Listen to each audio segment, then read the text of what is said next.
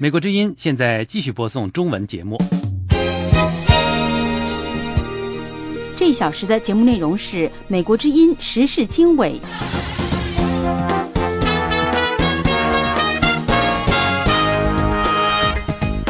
各位听众大家好，欢迎收听美国之音在4月30号星期二从美国首都华盛顿为您直播的时事经纬节目，我是您的主持人黄耀一。在这个小时里面，我们的主要的新闻包括了阿拉伯联盟的高级代表团表示支持以色列以及巴勒斯坦通过土地交换来磋商未来边界问题的原则。另外是在孟加拉国工厂大楼倒塌事件当中，2个西方的零售商承诺将会补偿受害者。另外，中国当局逮捕了19名卷入新疆暴力的所谓恐怖分子。还有中国盲人维权律师陈光诚的大哥陈光福家里遭到了威胁以及恐吓，但是他向中国的警方申报，但是警方却不受理。此外是台湾的前海基会董事长江炳坤说要让央视节目到台湾落地来治理台湾媒体乱象，引发了台湾内部的争议。以上新闻内容欢迎收听。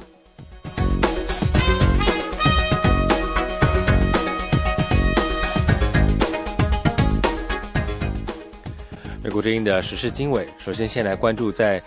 巴勒斯坦以及以色列方面的消息。在华盛顿访问的一个阿拉伯联盟的高级代表团表示，支持以色列以及巴勒斯坦通过土地交换来磋商未来边界问题的原则。卡塔尔首相哈马德星期一会晤了美国国务卿克里之后说，他的代表团支持通过冲突双方共同的协议进行可比较的以及小范围的土地交换。哈马德的评论似乎表明是对阿盟长达10年的以巴和平倡议的修正。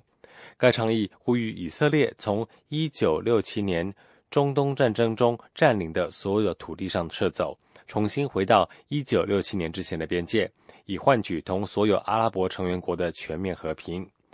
阿盟的最新立场似乎也反映了对奥巴马总统2011年的和平指导方针的支持。奥巴马的和平指导方针要求以以色列以及巴勒斯坦以1967年边界线为基础，用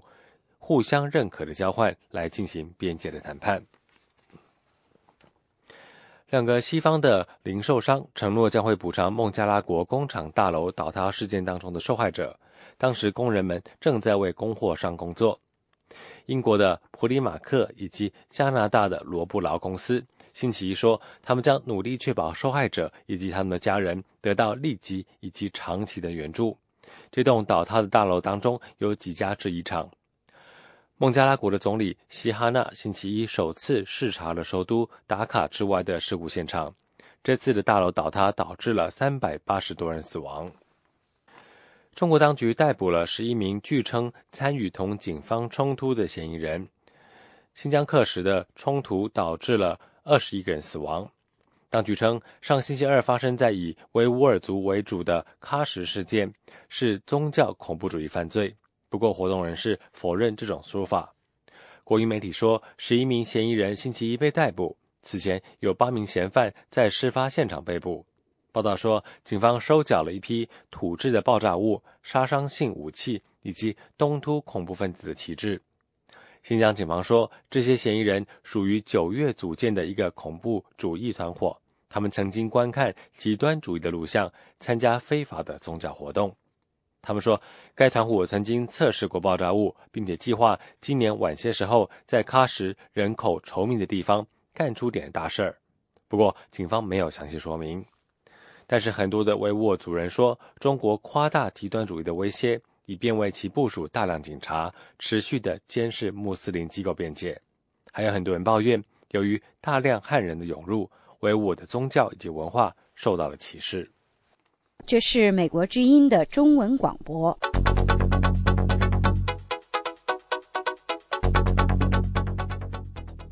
美国之音时事经纬，我是黄耀义。接下来关注中国方面的新闻。中国盲人法律维权人士陈光诚的大哥陈光福，从今年4月18号开始，不断的受到山东临沂地方当局的骚扰以及恐吓。4月30号凌晨，陈光福家再遭到危险，拨打了110报警，但是警方不但不出声，后来连报警的电话也不接。详情请听美国之音记者海燕发自香港的报道。星期二凌晨2点多，睡眠中的陈光福一家老小突然被院子里类似爆炸和落石的声响惊醒，并有一辆小车开着大灯晃照屋内。陈光福用手机拨打110报警，没人接，换个手机才有人接，但是报完警后1个多小时不见出警，再打报警电话就没人接了。陈光福星期二对美国之音表示，天亮后他到院子里查看，有多处碎啤酒瓶子和酒水印记以及一些石头，最大的一块有1公斤重。陈光福说，从4月18日起对他家的骚扰就没停过。4月19日，院子曾被扔进2只死鸡和1只死鸭。20号早晨，东狮谷村到处张贴辱骂陈光诚和陈光福的小字报，称陈光诚勾结鬼子、台独、美国佬，成为卖国贼等，并对陈光福进行威胁。4月21日凌晨，家里被扔石头，部分房瓦和玻璃被砸碎，1只死鸭子被扔进院里，门口被放了烧给阴间的冥纸。今年4月是陈光诚奇迹般的逃离被非法软禁的东狮谷村老家1周年。当时陈光诚在外界帮助下进入美国驻北京大使馆，引发美中外交危机，以及国际社会对中国人权状况的深切关注。随后中国政府被迫允许陈光诚携家人前往美国读书。目前陈光诚在纽约大学学习法律，并在多种场合批评中国政府漠视人权。今年4月9日，陈光诚在美国国会众议院人权委员会上作证，并提交一个应对陈光诚长期在家乡受迫害负责的44位官员的名单，包括前政法委书记周永康、前山东省委书记、现中共中央常委张高丽、原山东省委书记李建国等人。陈光福说，对他家的骚扰是当局报复陈光诚在海外的活动。他说，应该与光诚的一些活动有关，他们明确的讲了，去美国国会作证，还提出了一个40多人的名单。他们曾经开过一个会，讲了3点。第一点，光诚提出了一个告了40多个人的一个黑名单，太可恶了。第二点说，光诚要到台湾去搞台湾独立，还说他要到西藏去搞西藏独立。他对光诚无可奈何，他就对家人骚扰迫害，试图通过这个方式来给光诚施加压力。美国之音记者打电话给东狮谷村所在的宜南县公安局双侯镇派出所，但都无人接听。记者联系上山东省公安厅督察部门，一位男士称不了解具体情况。如果民众打电话报警，我们肯定会出警的。如果是出现这种情况，应该当地公安机关会根据我们的这个相关的工作要求肯定会出警。你这样吧，这个情况我再了解了解吧，行吗？我给当地的公安机关了解一下这个具体情况，因为这个情况我们这边是不大清楚。另外，据报道，目前在监狱中服刑的陈光诚的侄子，也就是陈光福的儿子陈克贵，患急性阑尾炎，并已经化脓，但是当局拒绝了他保外就医的申请。陈克贵患上急症的消息已经引起国际社会的关注。美国人权组织现在就自由已经发布向联合国反酷刑及非人道待遇部门的紧急求助信，并呼吁美国政府向中国政府施压，让陈克贵尽快就医。另外，美国对华援助协会也发表声明，呼吁国际社会紧急关注。去年11月，陈克贵在缺乏正常司法程序下被判处3年零3个月监禁，罪名是故意伤害。人权活动人士说，在陈光诚逃脱软禁后，当地政府官员和打手夜间闯入陈光福家，殴打其家人。陈克贵在危急下被迫自卫，用菜刀砍伤了镇官员。美国之音记者海燕，香港报道。这是美国之音的中文广播。中国的太空力量最近几十年发展迅速，从1970年发射第一颗人造地球卫星，到去年6月，再有3名宇航员的神舟9号与在太空飞行的天宫1号成功对接。在今天的中国军力发展系列报道的最后一集当中，美国之音记者林峰将要为您介绍太空实力的提升对中国军力发展的意义。就在10几年前，西方分析人士和媒体还把中国称为一个正在崛起的太空强国。现在这种说法显然已经过时了。去年6月，中国发射的神舟9号太空飞船分别2次与在太空轨道上飞行的天宫1号飞行器对接。2008年9月，神舟7号上的太空人翟志刚出舱作业，实现了中国历史上第一次太空行走，也让中国成为世界上第3个能够把人送入太空并进行太空行走的国家。中国在太空领域的很多方面已经走入世界领先的行列。中国的太空项目从创立之初就为军民两用设计，而且完全由中国军方负责。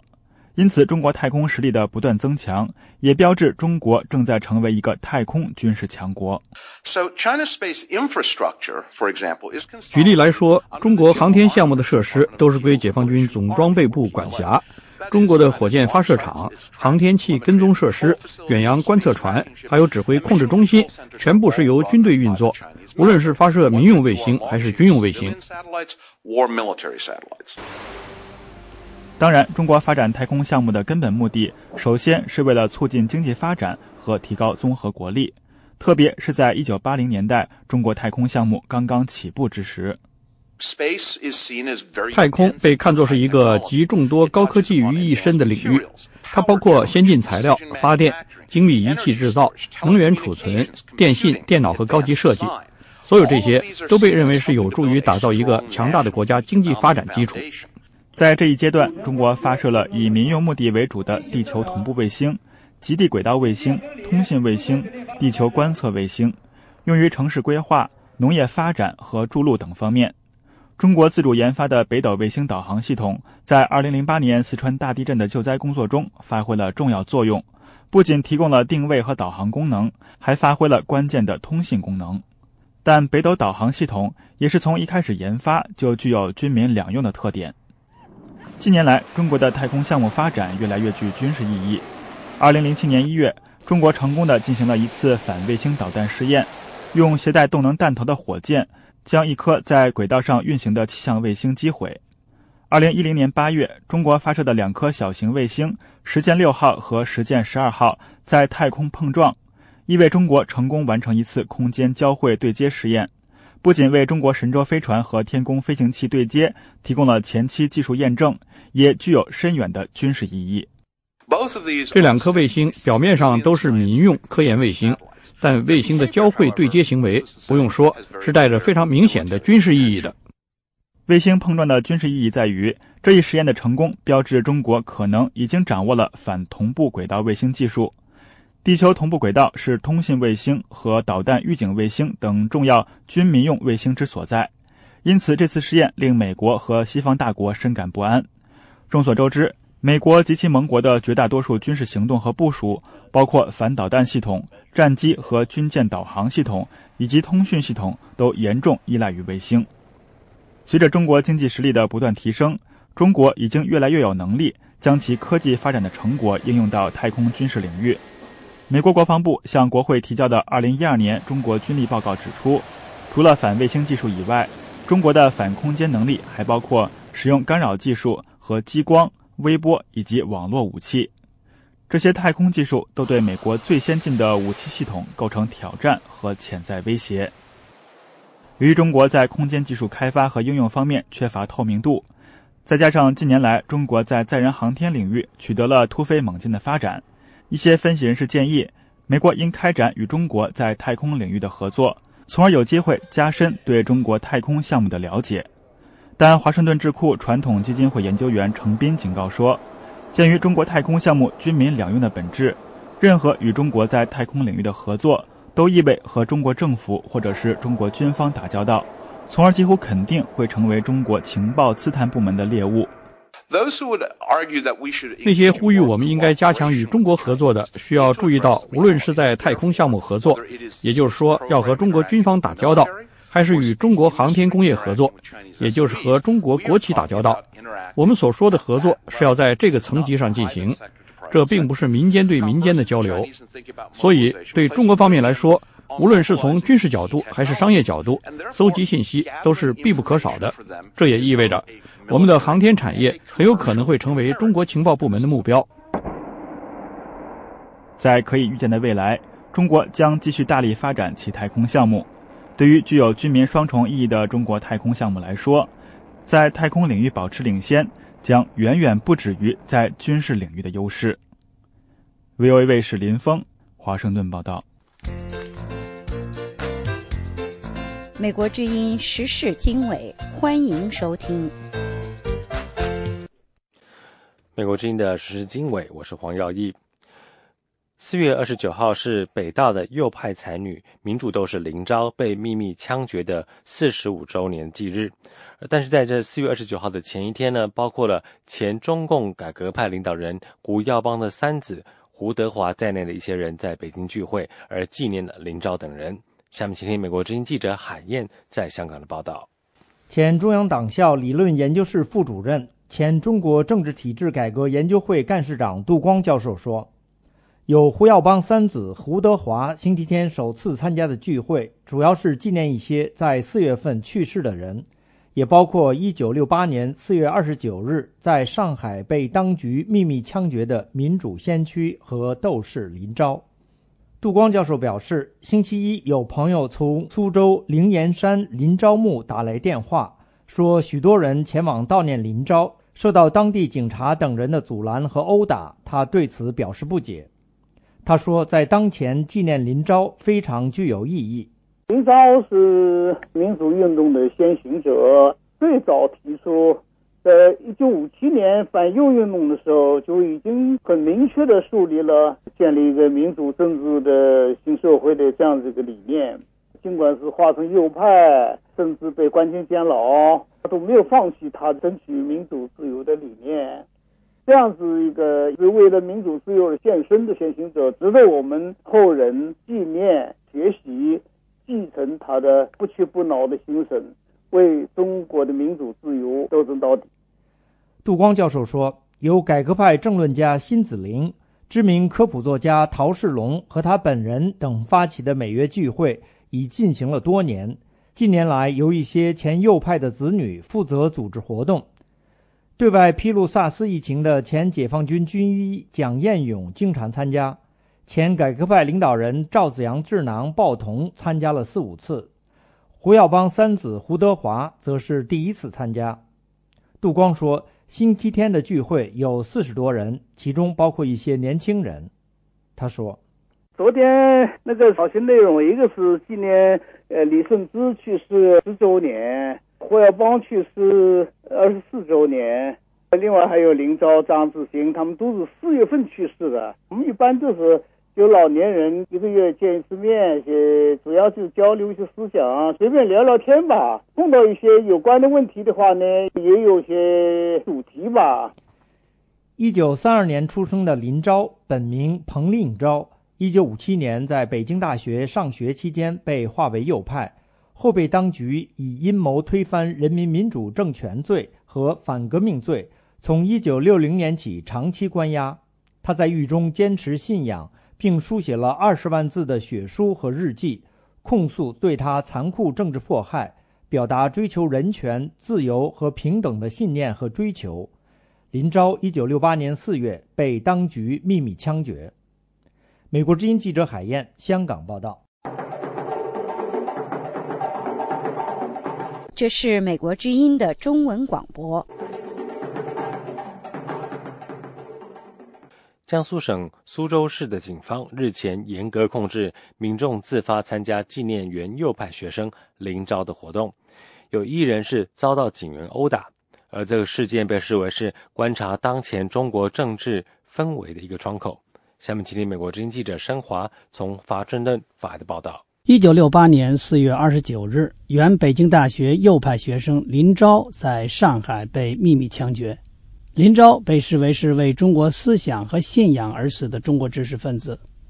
当年他被处决后，当局还要求其家属缴纳 0.5 元的子弹费用。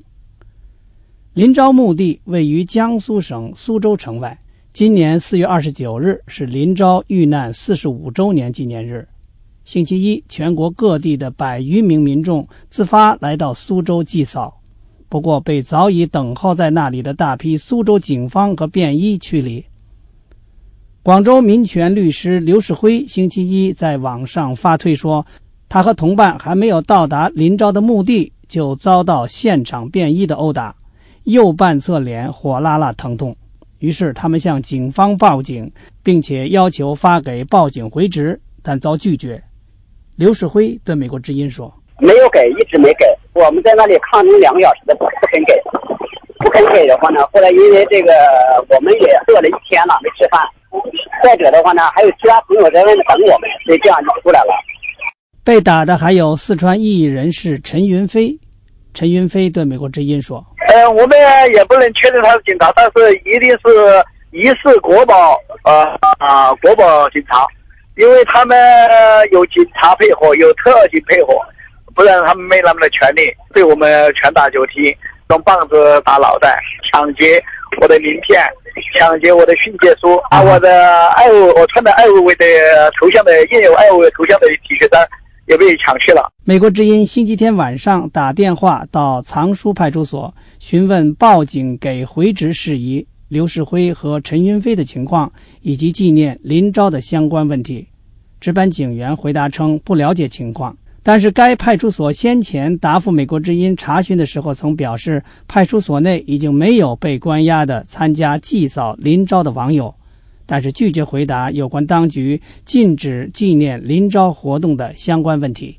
刘世辉说，星期一他没有能够到达林昭的墓地祭奠，眼见1天的时间已经错过，明天能否成行他还说不清楚。祭扫林昭墓地是他3年来的梦想。祭奠林昭遭苏州警方阻挠和殴打事件是否是孤立事件？刘世辉说，事件具有某些新时期的特点，因为据他所知，苏州警方以前并未禁止纪念林昭的活动。他说，今年的情况似乎表明，当局要将一切不安定因素闪电般地消灭在萌芽状态。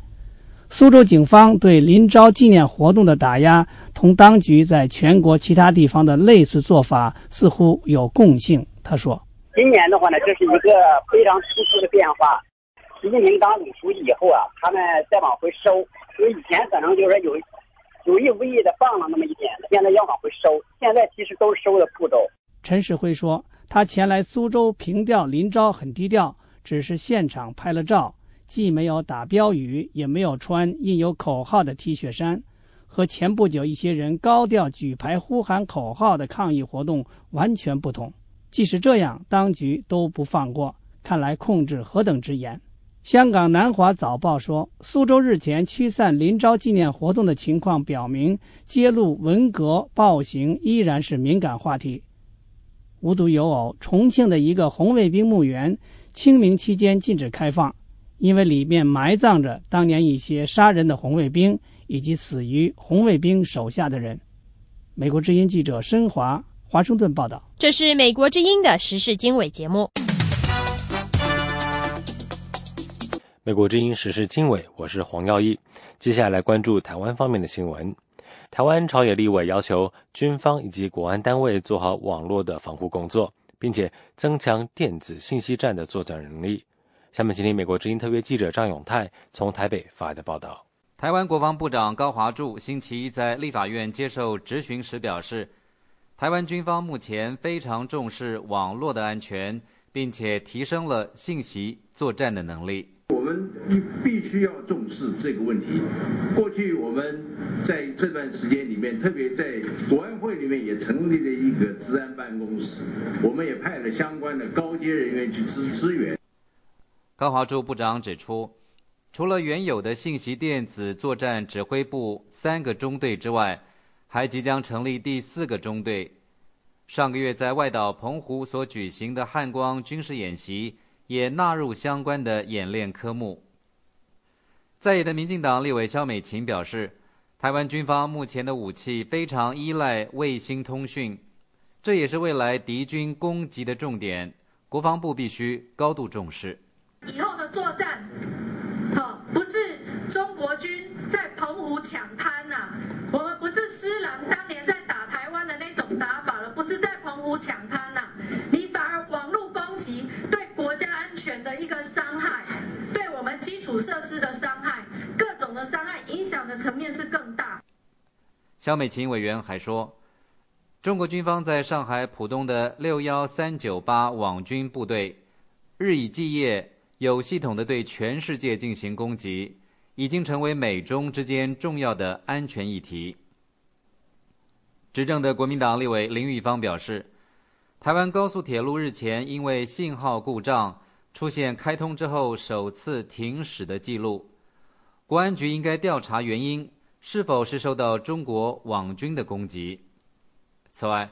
台湾国安局也应该学习中国军方，吸收民间的黑客，加入服务的行列。台湾国安局副局长张光远答复指出，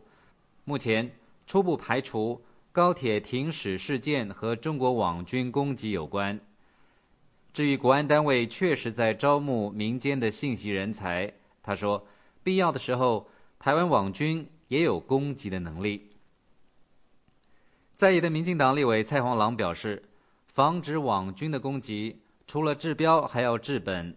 重点是绝对不能让有中资背景的企业参与台湾的信息产业活动。华为跟中国中兴公司啊，它大量的在台湾投标，现在包括我们的很多那个网络基地台啊、无线电的控制器啊，还有这个所谓软体程式啊，他们都标了很多。你让他们得标的话，这个等于是开了一个网络的漏洞、治安的漏洞。蔡黄朗委员还说，中国方面还将来台出售10万台小米手机，这些手机是否含有窃听设备，国安单位应该进行研究。台湾行政院国土安全办公室主任陈慧英答询时还指出，已经在研议立法，要求民间电信业者在国安发生重大灾难或紧急状况的时候，必须配合政府相关的需求。台湾国安局长蔡德胜曾经在立法院指出，中国网络攻击台湾的情形非常严重，同时还窃取台湾政府军事单位的信息，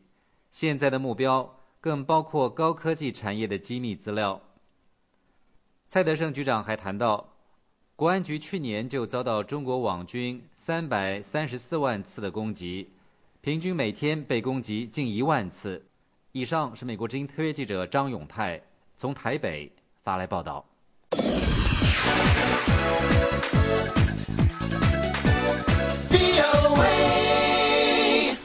美国之音的时事经纬，我是黄耀义。接下来继续是台湾方面的新闻。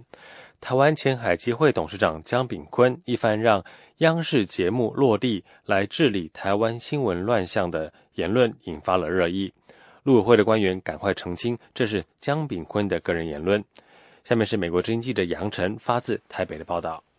台湾前海基会董事长江炳坤星期天在台北论坛举办的孤汪会谈20周年研讨会上，谈到在经济与政治之间的文化交流非常重要。他说，他曾经向马英九总统提议引入中国央视和香港凤凰台节目。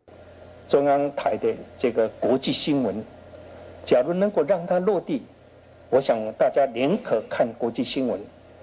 不要看八卦新闻。如此呢，我们台湾才有一条路。此话一出，引发热议。台湾陆委会主委王玉琦澄清，这是江炳坤的个人意见。台湾文化部长龙应台说，如果大陆他也允许我们的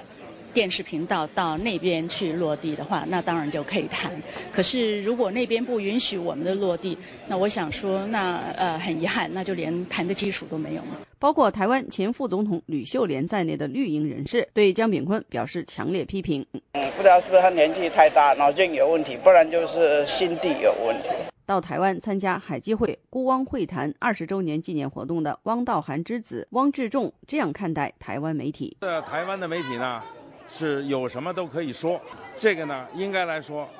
它的积极的意义要比消极的意义要多，因为这样呢是一个自由的氛围。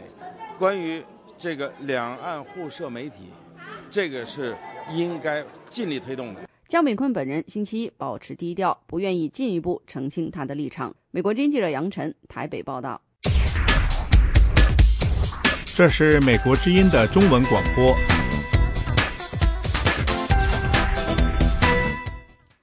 几十年前，台湾是经济发展最快的亚洲四小龙之一，但是后来许多的工厂迁出台湾，中国大陆成为这个地区经济发展的火车头，迫使台湾越来越依靠东南亚的工人来振兴经济。这些工人在帮助台湾提高竞争力。下面请听美国经济记者詹宁斯从台北发来的报道。台湾的经济年增长率不到 4%， 低于亚洲工业化国家的增长速度。在2000年之前，台湾经济快速发展， GDP 达到4670亿美元。当时台湾为许多高科技产品进行代工生产，经济发展水平同新加坡和韩国不分伯仲。但是中国大陆随后成为这个地区廉价的生产制造基地，吸引大量资本离开台湾，也使许多国家避免同敌视北京的台湾政府签署自由贸易协定。另外，台湾的人口出生率也在下降，平均台湾妇女只生1个小孩，台湾因此成为世界上人口出生率最低的地区之一。这种情况对生产力构成威胁。不过，外来工人的增加正在使台湾恢复经济活力。为外来工人提供帮助的天主教牧师彼得·奥尼尔说，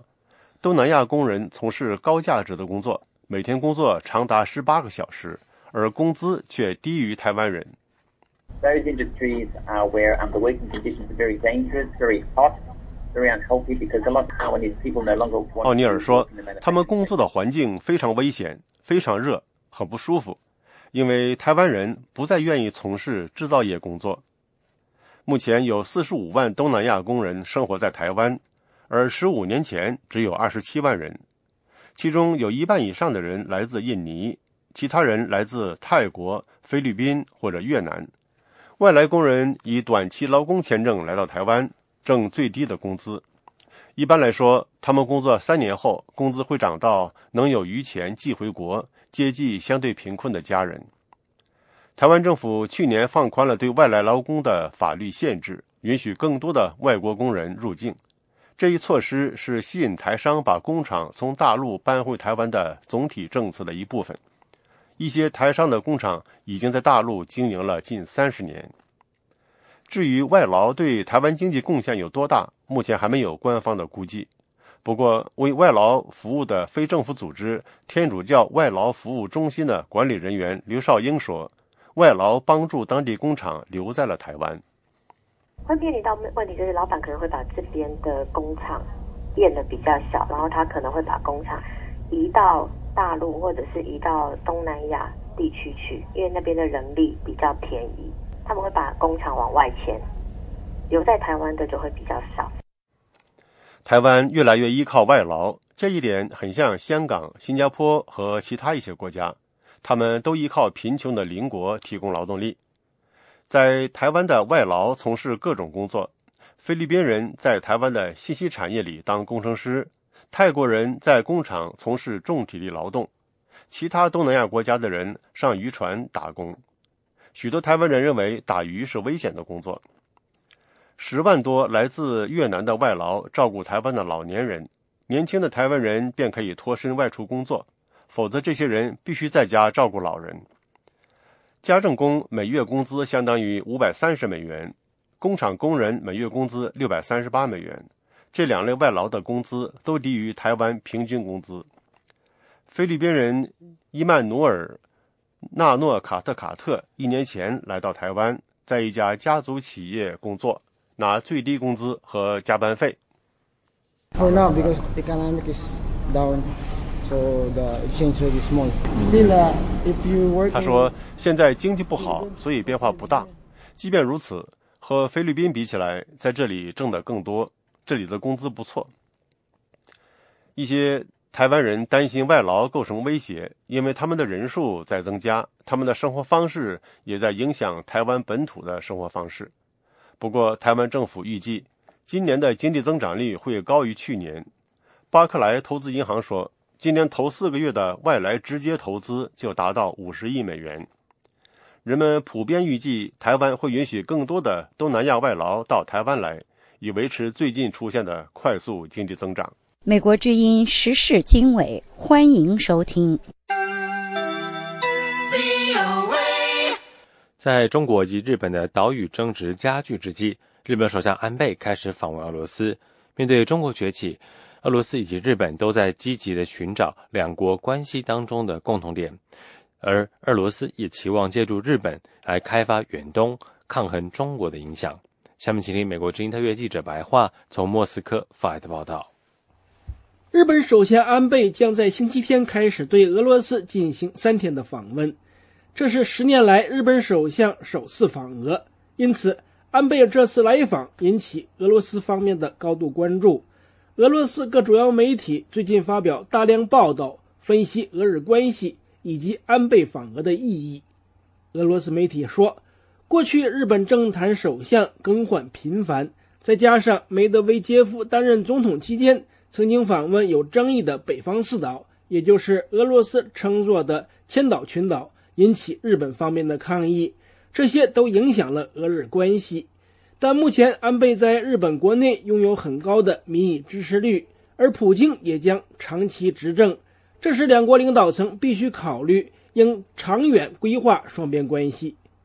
促使俄日接近的另一个主要因素是双方都必须面对中国崛起带来的挑战。安倍访俄正值中国同日本的岛屿争端加剧。莫斯科的政治分析人士说，俄罗斯对中国存在戒心，处处防备中国，但对日本没有这种心理状态。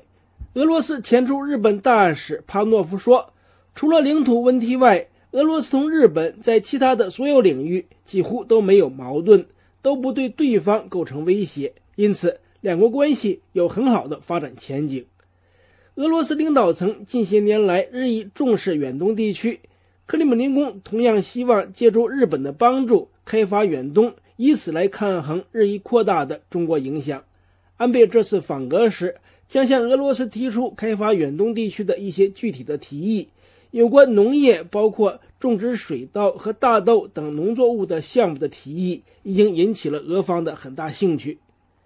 俄罗斯能源分析师亚历山德罗夫说，多年前中国和日本曾激烈争夺过俄罗斯的能源供应，后来克里姆林宫决定把石油管道通向中国，但尽管如此，俄罗斯的工商界更愿意同日本合作。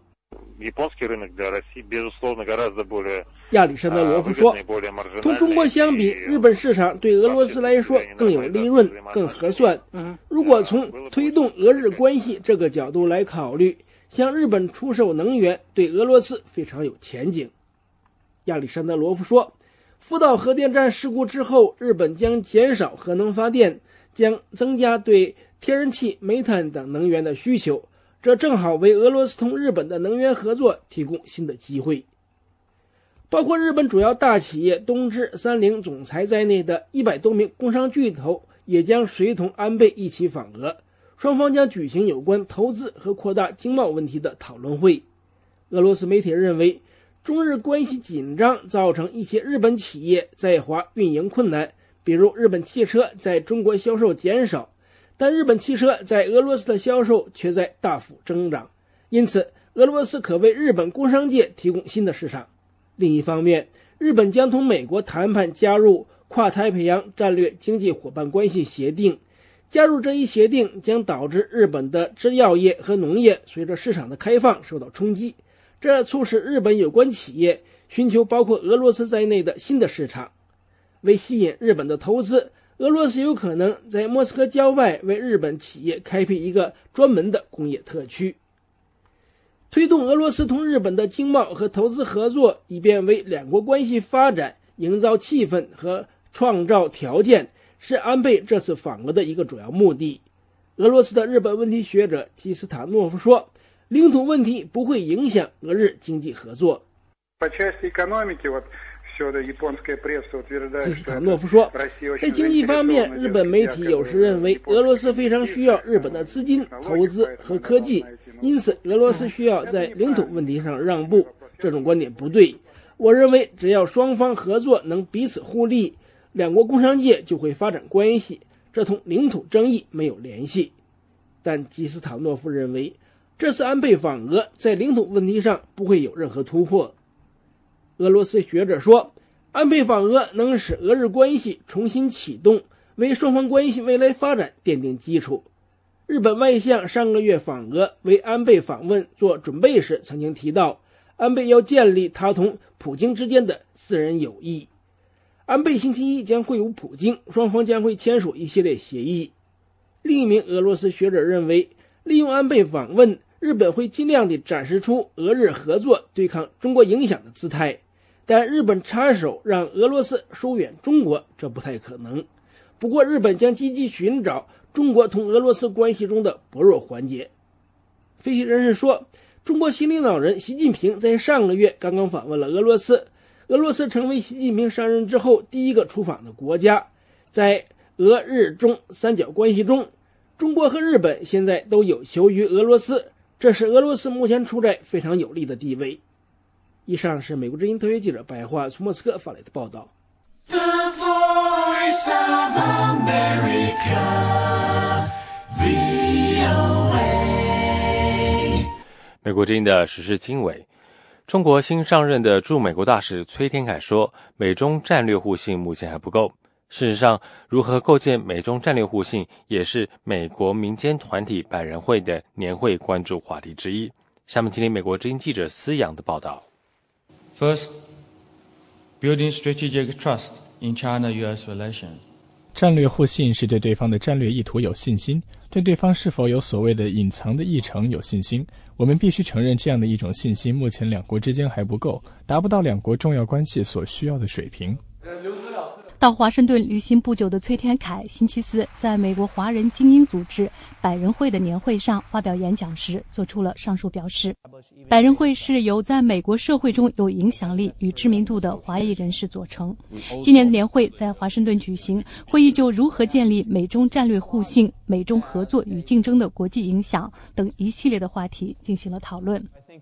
原美国国家情报总监丹尼斯·布莱尔在百人会的小组讨论中说，美中之间的互信不存在，其主要原因是中国认为美国在国际事务当中的终极目标是维持其霸权和主导地位。 On the American side, I think that the situation is somewhat more complicated, but I see two. 美国方面的原因更复杂，但主要有两个因素。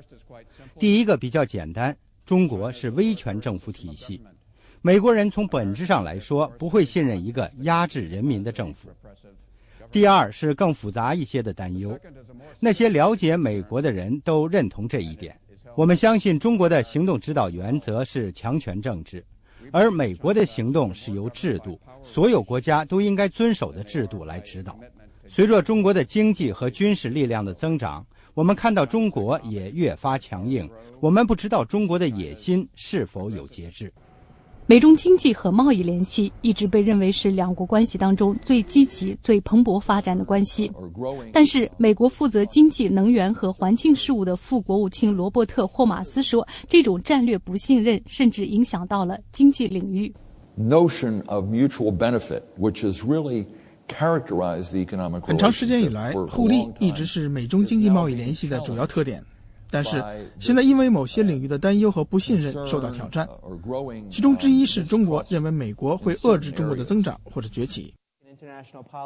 国际战略研究中心技术与公共政策项目高级研究员吉米·洛伊斯认为，来自中国的越来越多的网络间谍行为造成了美中在经济上的不信任。China has gone beyond the limits. We're not the only country that thinks that. 中国的行为超越了界限，我们不是唯一这样抱怨的国家，不仅是西方国家。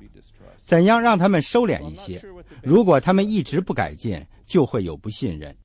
尽管如此，美国战略与国际研究中心顾问和董事兹比格涅夫·布热津斯基对美中关系的发展表示了信心。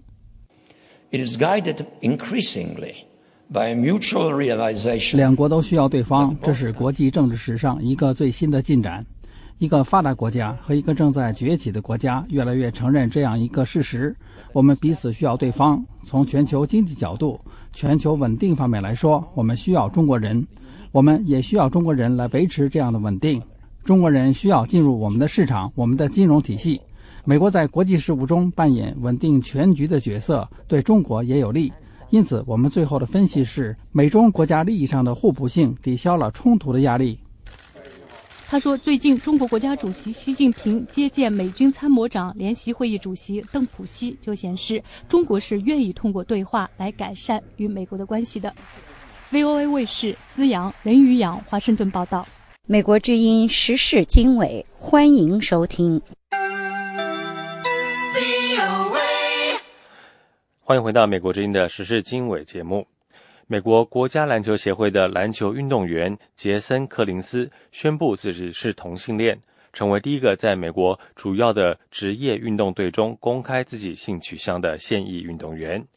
身为自由球员的中锋杰森·柯林斯在本星期的《体育画报》杂志的封面文章上透露，自己是一个同性恋者。柯林斯已经在国家篮球协会当中打了11个赛季的篮球。柯林斯写道，他并不是想成为美国主要的职业运动队当中第一个公开的同性恋者，但是他非常的高兴将就此展开对话。柯林斯说，去年当他在斯坦福大学的朋友及室友，也就是美国联邦众议员乔·肯尼迪参加波士顿同性恋自豪游行时，他才第一次的意识到有必要公开他的性取向。而这个月波士顿马拉松连环爆炸案最终说服他世事无常，他不应该等到条件完全成熟再出柜。柯林斯在星期一得到全国各地的大力支持。美国国家篮球协会 NBA 的总裁大卫·斯特恩说，国家篮球协会为他能够在这个非常重要问题上率先表态而感到骄傲。奥巴马总统则亲自打电话给柯林斯表示支持。白宫发言人卡尼称，柯林斯公开他的性取向是美国改变对同性恋态度的又一事例。柯林斯在过去的赛季当中为波士顿凯尔特人队以及华盛顿的巫师队效力。在他的职业生涯当中，他曾经在6支的 NBA 球队当中打过球。这是美国之音的中文广播。The Voice of America。美国预防医学工作组建议所有的美国成年人进行 HIV 的检测，不管他们是否有感染艾滋病毒的风险。这个政府资助由医生以及科学家组成的小组星期一公布了这项建议，要求年龄在15岁到65岁的每个人都要进行 HIV 病毒的检测。美国预防医学工作组的公布的最新指导方针与美国疾病预防与控制中心的建议一致。此前，美国预防医学工作组建议，只有那些高危险的人群应该进行 HIV 病毒的检测。HIV 病毒能够导致艾滋病。这个工作组说，每年美国有5万人感染 HIV， 但是其中近1/4的人不知道他们感染了该病毒。另外一项建议是，不足15岁的少年以及超过65岁的成年人，如果他们是 HIV 病毒感染的高危险群，也应该进行 HIV 的检测。工作组还建议所有的孕妇都要进行 HIV 的检测。这些建议没有规定人们应该要多么的经常进行 HIV 的例行检测。美国之音时事经纬，欢迎收听。香港最近播放了一个关于女子劳教所酷刑的纪录片，下面请听美国之音记者谭佳琪从香港发来的报道。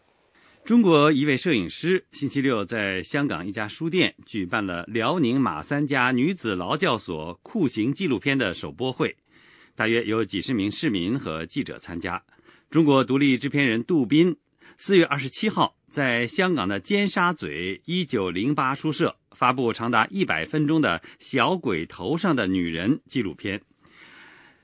记录辽宁马三家女子劳教所的12前劳教人员讲述他们所经历的酷刑，包括将证据藏在私处带出来的村妇王桂兰，每天被殴打的上访者梅秋玉，被绑死人床的盖凤珍等人。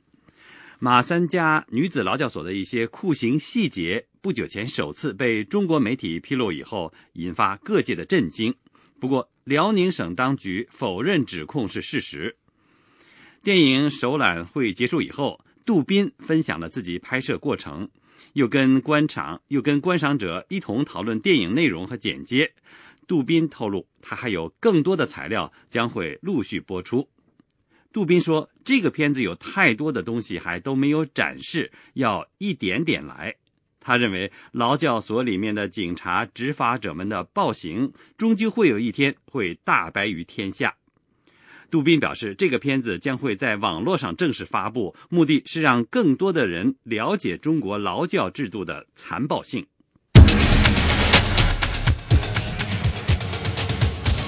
这是美国之音的中文广播。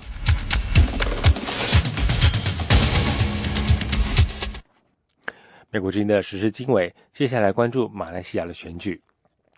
过去几十年来，马来西亚一直是政局稳定的典范。自从1957年以来，这个国家一直由同一个政治联盟执政。但是当马来西亚选民准备在5月5号前往投票站的时候，许多观察家认为政局将会发生巨大的变革。一个少有的世俗的与宗教党派联盟正在发出强大挑战来争取执政权。下面请听美国之音记者马尔扎从吉隆坡发来的报道。美国私营网络安全公司曼迪昂特今年2月发表报告，以超乎寻常的具体细节描述了中国人民解放军第61398部队如何侵入美国和其他西方国家100多个公司的网络系统，窃取重要的商业机密。报告引发了美国和国际社会的巨大反响，但是中国方面据信并没有因此减少此类的网络攻击。曼蒂昂特的首席安全事务官理查德·贝特里克4月23号星期二对《华尔街时报》说，虽然源自解放军第61398部队的网络攻击行动已经明显减少，但是过去2个多月来，该公司密切跟踪的包括一些跟中国政府和军方有关联的几十个团体，一直非常忙碌着他们的网络攻击和间谍活动。美国最大的通讯公司之一 Verizon 也在4月22号星期一发表一份报告，称包括政府机构在内的近20个机构参与的一项联合调查确认，2012年发生了100多宗外国政府机构发动网络攻击造成的数据泄露事件，其中60%属于中国政府的间谍行为。美国国会众议院拨管委员会商务司法与科学分会主席弗兰克沃夫最近在一次讲话中说，网络安全问题永远不会得到解决，除非奥巴马政府敢于面对北京，就这个问题与中国当局交涉。经常会见中国人权活动人士的这位议员说，包括他自己在内的至少10个国会议员的网站曾被中国政府网络人员攻陷，但之前一直被美国当局告知不要将攻击的来源对外公开。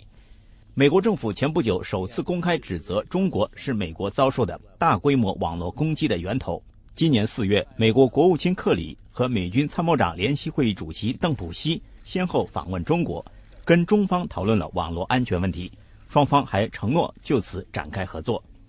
华盛顿传统基金会安全问题专家程斌说，中方做出的承诺令人难以置信。我想中国人把邓普西将军的话听在心里。邓普西建议中国用最能干、最聪明的人才来应对网络问题，因为这个问题影响我们两国的未来。问题是中国用最能干的人来攻入我们的安全系统，搜索我们的数据库，而不是用这些人来跟我们合作。前美国联邦调查局高级助理局长肖恩·亨利说，私营公司固然需要在技术上强化自身的网络攻击防备能力，但是应对源自中国政府的网络攻击显然不只是私营公司需要面对的技术问题。他说，美国政府已经拥有各种相关的工具应对来自中国的网络攻击，是否以及如何使用这些工具要由政府决策人来决定。 The government's international strategy says that the United States 政府的国际策略说，美国将互联网视为一项关键的资产，美国会采取一切行动保护互联网，包括外交、经济和军事行动。安全专家们说，应对网络攻击事件，美国政府除了要直接跟中国政府交涉之外，还需要采取定向贸易制裁等方式，大大提高中国利用军方资源为本国国有企业从事网络间谍活动的成本。中国拒绝接受美国和国际社会指责他发动大规模网络攻击，称中国一直是网络攻击的受害者，并愿意跟美国和国际社会一道应对网络安全问题。美国之音记者李宝华盛顿报道。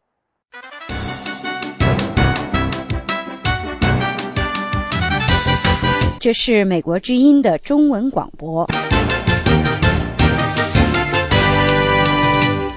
流亡美国的盲人法律维权人士陈光诚最近在美国律师协会的年会上谴责中国政府践踏人权与法治，呼吁国际社会予以关注，并且积极参与促进社会公益的进程。下面请听美国之音亚威为您主持的法律窗口节目。流亡美国的盲人法律维权人士陈光诚和德克萨斯州基督教人权组织对华援助协会会长傅希秋牧师4月25日应邀来到美国首都华盛顿，出席了美国律师协会的年度会议，并就中国律师面对的伦理道德挑战以及涉及中国民主和法治的一系列问题发表了讲话。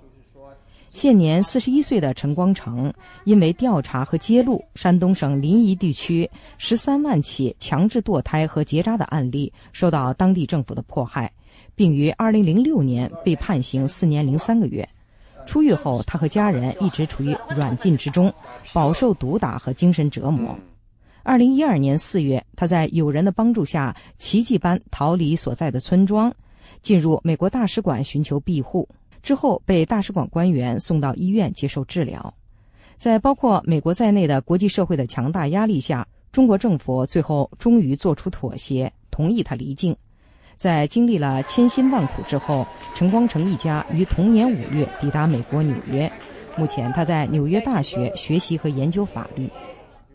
陈光诚在发言中提醒长期生活在自由社会的人们关注专制政权下的恐怖行径，以及对人的尊严的践踏和生命的迫害。他指出，中国大陆公检法司表面上很健全，而且互相监督，实质情况并非如此。在中国呢，凌驾于国家和政府之上还有这么一个党，从党中央到地方的各级部门都有一个相应的党委来控制着政府相应的部门。比如说省里有个省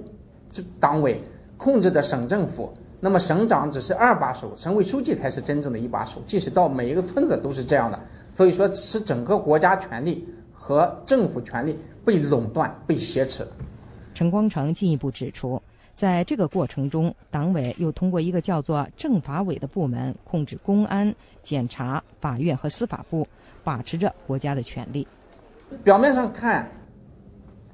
这个他们互相存在着监督的关系，但事实上，这个政法委控制一切，法律怎么审查、怎么起诉、怎么审判，都由他来决定。